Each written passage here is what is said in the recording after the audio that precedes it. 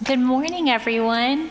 It is good to see your faces and good to picture some of you that I know always tune in online. You are in our hearts, and we're glad you're here today.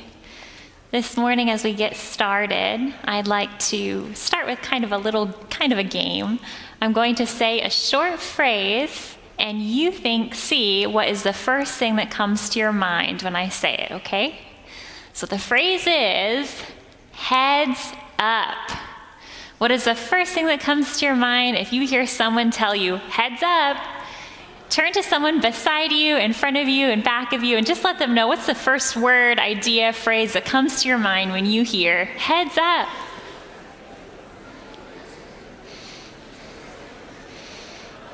If you don't know anyone, make a friend. It's okay, be brave. What comes to your mind? Can't quite hear everything. Okay, so there could be a few different situations, maybe something going on with work, maybe something with family, maybe a situation that you weren't expecting, right? I think of sport references probably immediately, right? Heads up or hands up. I think of hearing my very, very short-lived basketball career, don't ask anything about it, tiny academy in high school, and just jumped in because I could kind of shoot but not dribble, and the coach was nice. Anyways, I remember hearing the phrase, hands up, ladies, right? Because the ball is coming, and you want to make sure you're ready when it comes, and you don't want to miss it. We've all been in those situations, right? Whether you're there or you're watching someone else, and you're like, heads up, you guys. Like, it's there. Look alive. Wake up. Heads up. Are you ready? This morning, we're going to look at a story of someone that didn't get that heads up. They didn't have someone tell them, but they were still ready. Let's pray one more time. Dear Father, God, thank you so much for being who you are. We worship you. We celebrate you today. God, help us hear your heart. Speak your word by your Spirit right where we need it, God, and move us and change us and call us deeper into you. In your name, amen. This morning I'll be in the book of Genesis. If you have a Bible, you can start to turn there. You can look at the one in the pew in front of you. Before I tell you the chapter, I just want to paint a picture of our story this morning. A long, long time ago, somewhere far, far away, the day was starting to go by. The sun had been really high and hot in the sky, but now it was dipping lower and lower and lower. It was getting closer to that time of evening, and it wasn't quite as hot. We can picture that here in Florida, right? And so if you looked out over the village, you could see it's cooling down, and you could see different houses, and coming out of the houses were all the women of the town. And they all came out, and you could see something on their shoulders. They were all carrying big water jars. And they all started to go down towards one place. See, during this time, if you needed water for your family or you were thirsty, you needed a drink, you couldn't just go grab a water bottle. You couldn't turn on your faucet or the tap. You couldn't push a button on your refrigerator.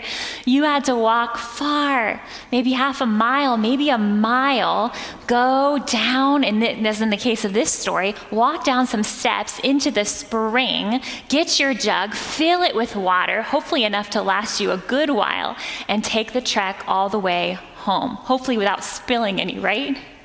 So in our story today, all the women are coming out and they're doing this. That was their custom. But one girl seemed to kind of be in front. Maybe she was in a rush that day. Maybe her family really needed water to make dinner.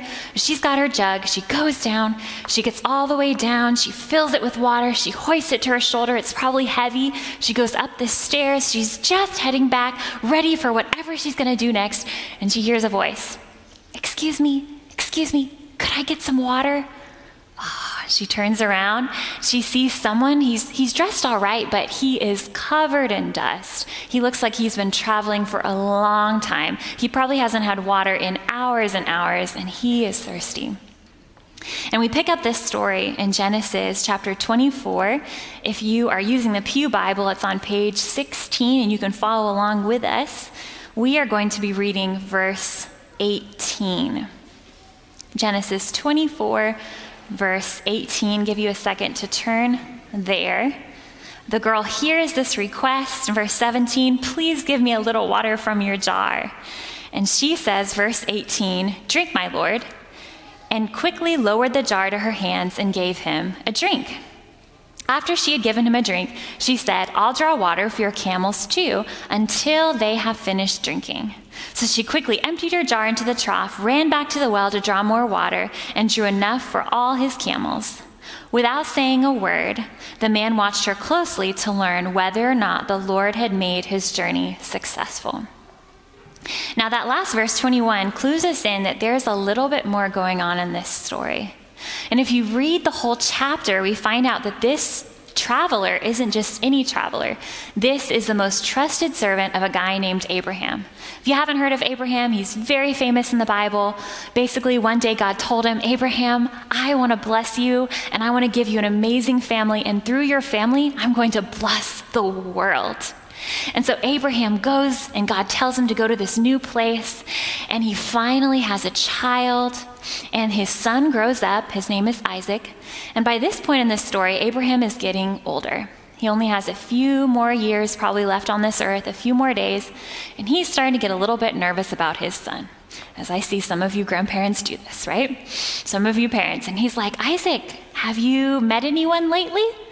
Isaac's like, no, Dad, just leave me alone. It's fine. And he's like, Isaac, I'm telling you, you need to look around. You need to find someone, farther on in life, it'll be harder, whatever he says. But poor Isaac, he's been going around. He's been visiting people. He's been doing the things. Maybe he got on Avenus Contact. Maybe he even ventured on Bumble, cautiously. Who's in the area? There is no one. And Isaac's having a tough time, and so his dad is worried. And before he dies, he wants to make sure, God has given his family this promise, he wants to make sure that Isaac finds someone good to carry on this family. So he calls his servant in and he says, my friend Eliezer, that was his name, Eliezer, please, you must promise me that you're going to find a wife for my son. And Eliezer was either crazy or he really cared about Abraham because he said, I'll do it. I'm your man, I'll go. So he packs up, he takes everything. Abraham's wealthy. He takes 10 camels with him, loads them down, and he makes the trip. And as he's getting closer to where the place, Abraham's homeland, where he told him to go to look for a wife for his son, I can only imagine the pressure that this servant is feeling.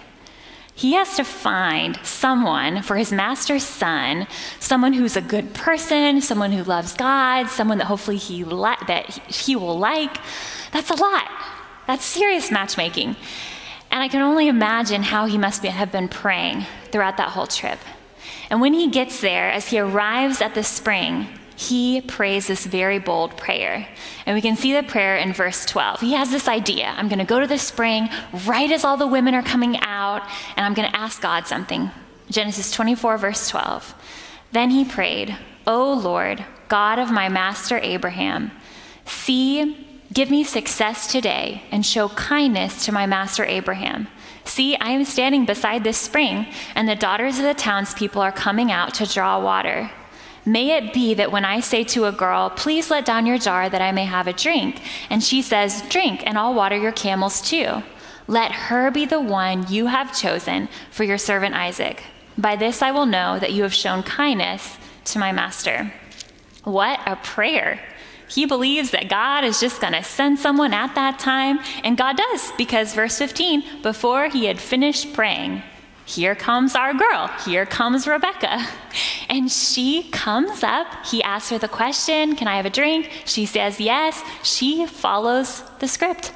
And the rest of the story goes by, and if you read the whole thing, he meets her family. It's a whole beautiful thing. She agrees to go back with him. They travel back to meet Isaac, and they get in the neighborhood right as Isaac is out praying in the field.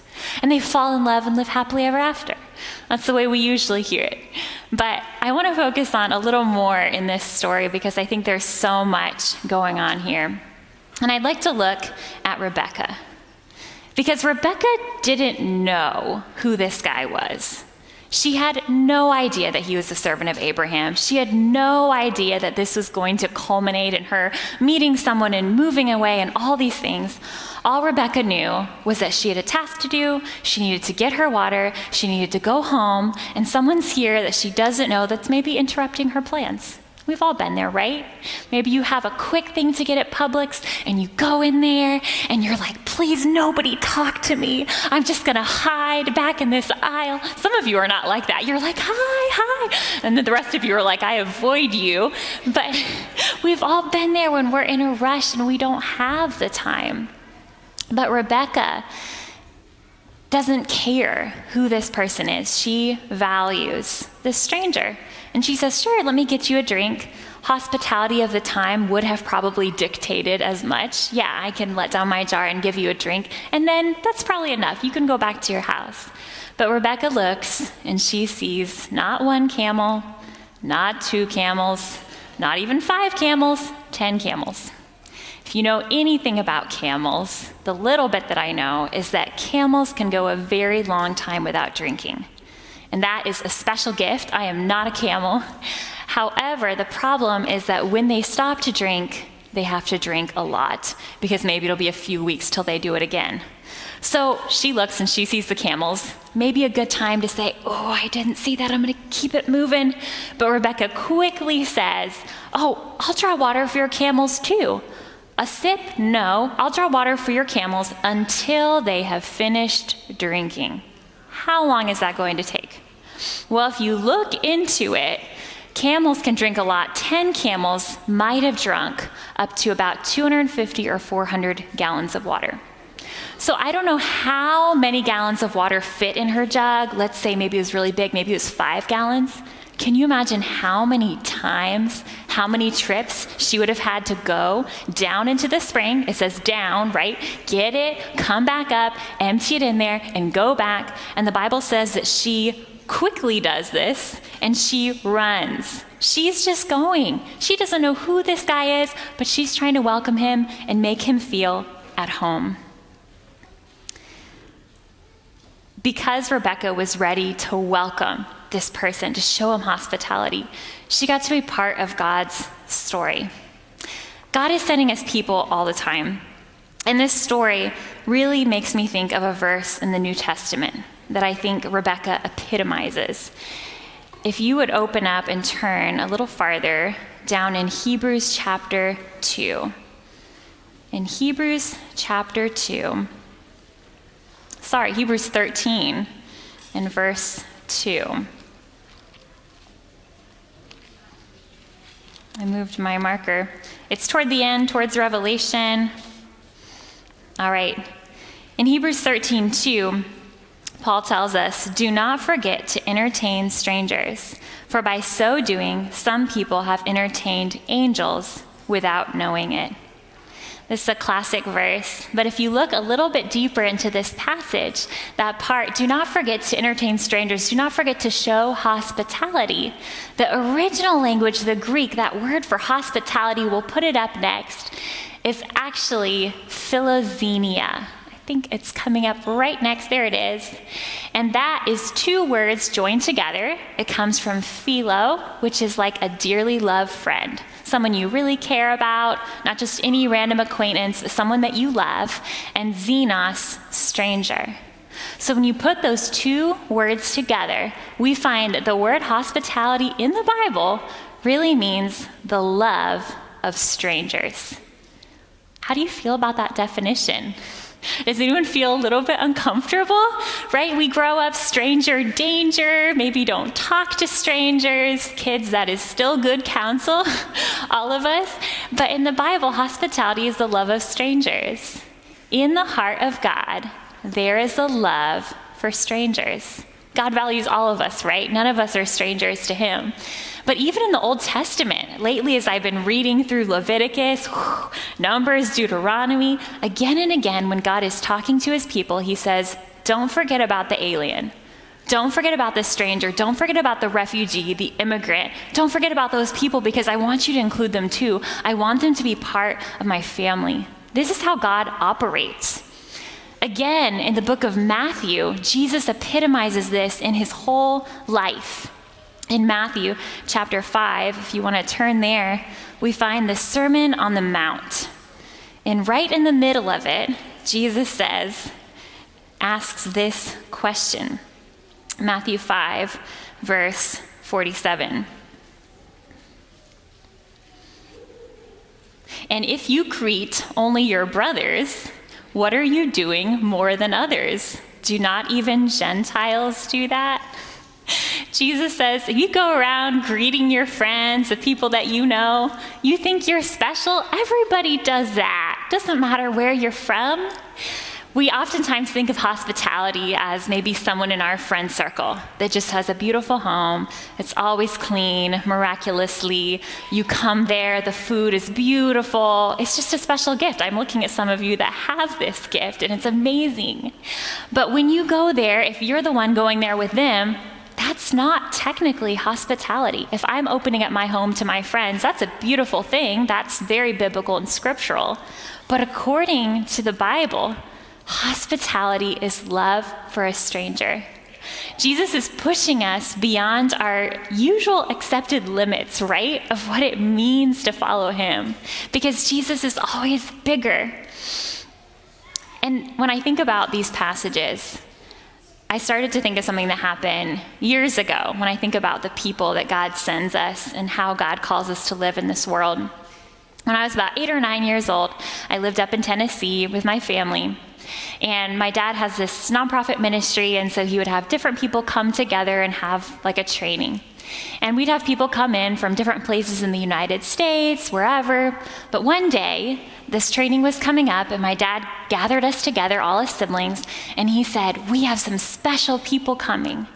And we went, "Oh, who's coming, Dad? Who's coming?" And he said, "There's a pastor that called me from Rwanda. And he loves Jesus. He doesn't go to the same church as us. He goes to another church, but he really loves Jesus and his team. And they want to really be with us and see how we can invest more in discipling our children. The country of Rwanda has been through so many hard things. And he said, I want to really just help these kids know how much Jesus loves them." And so my dad said, "They're going to come stay with us." And so we went, "Oh, okay." So, of course, we had to start cleaning, and we had to vacuum the floor, and we had to sweep, and we had to clean up our rooms and all the things that we had to do because they were going to stay there. And then after that, my siblings and I went outside, and some of you have done this, and we got the chalk, and we started making all these pictures for them to see, and of a sun and a tree, and welcome with all the colors, and it's so beautiful, rainbow. And we're there, and we come up to the day, and we wait, and we don't see them. And we wait a few more hours, and they don't come. And we wait a few more hours, and they're still not there. And finally, my dad gets a call. He talks on the phone a little bit, and then he gathers us together, and he says, "Hey, kids, something happened. Our special friends won't be coming." We went, "What? Why not?"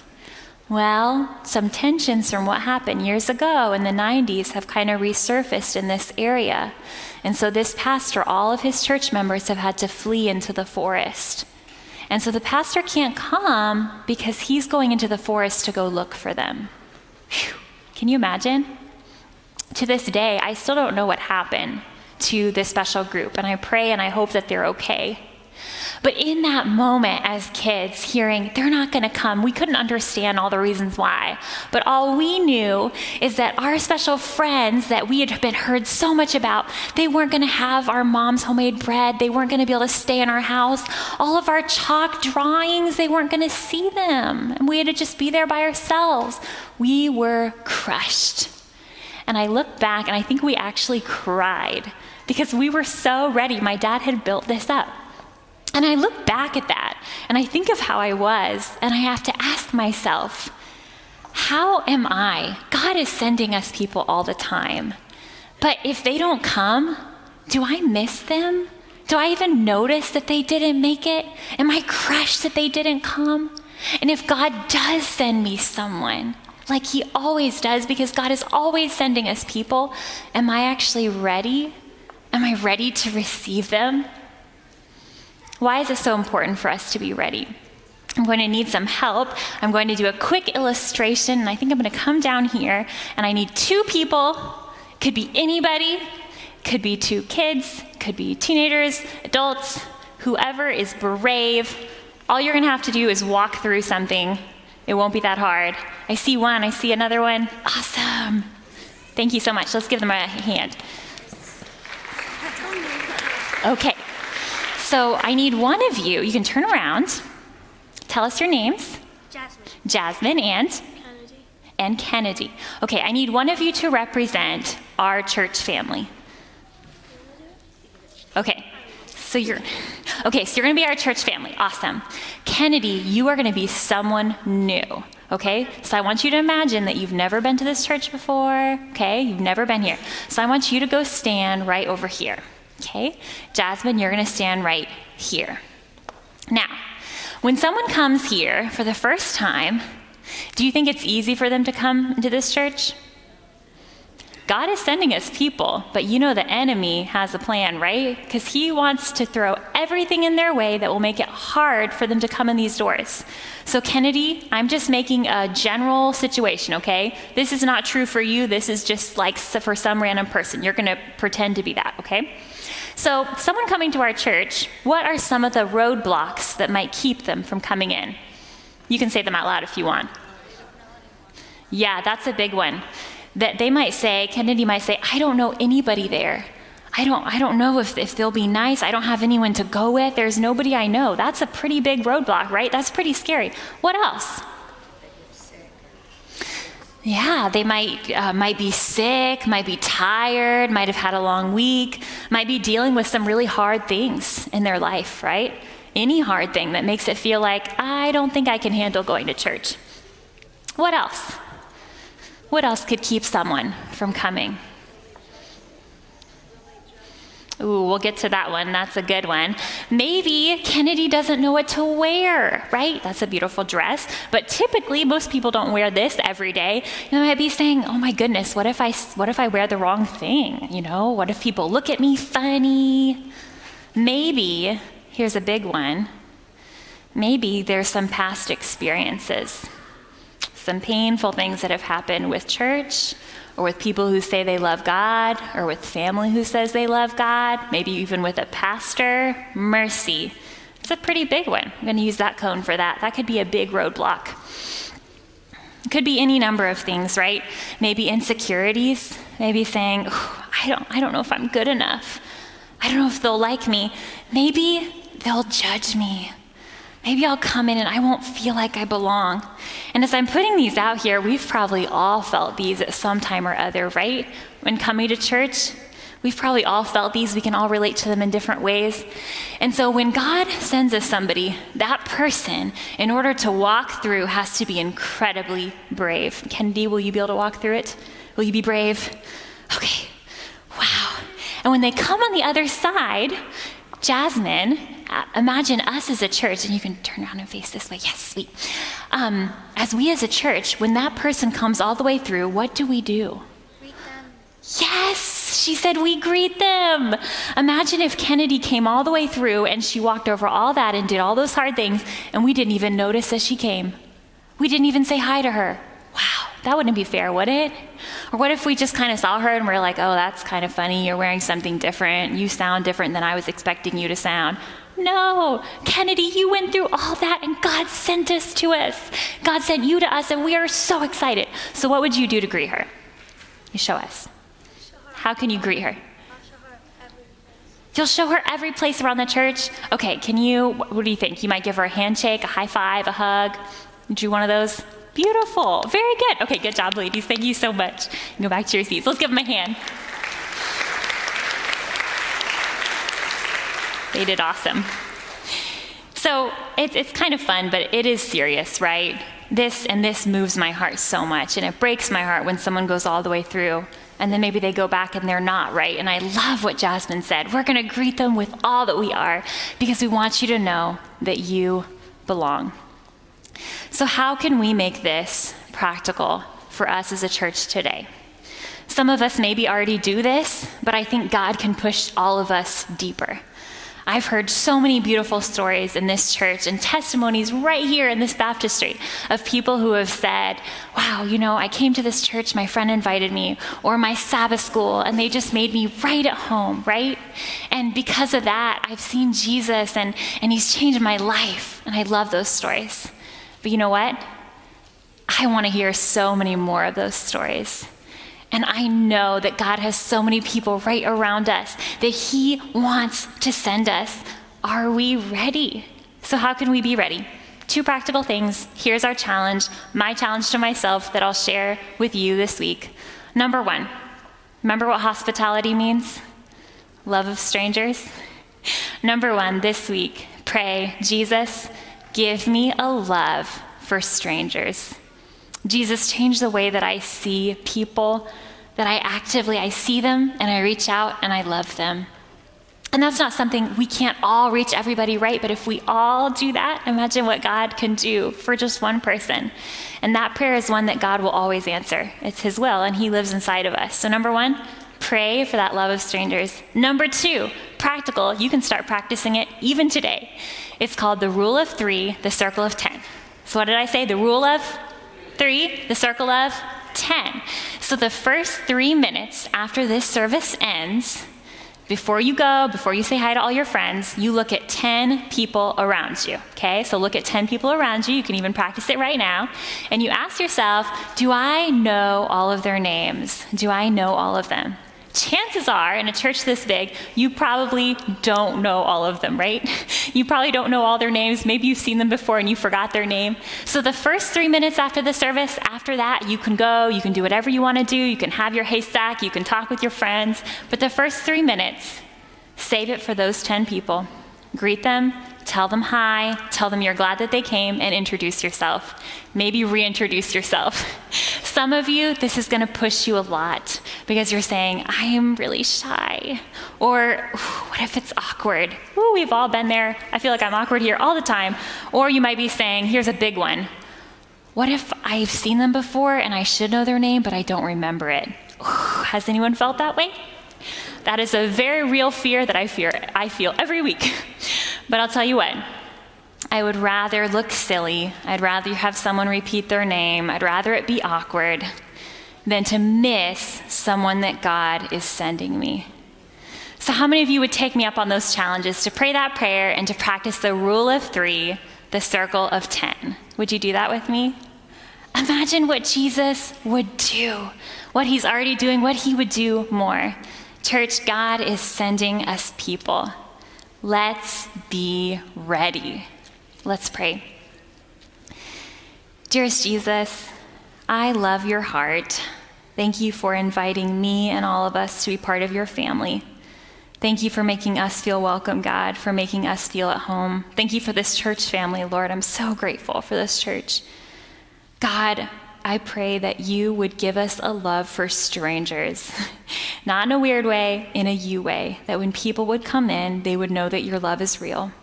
And I pray, God, that that would bubble out into every part of how we do Saturday here, but not just Saturday, how we live every day of our week.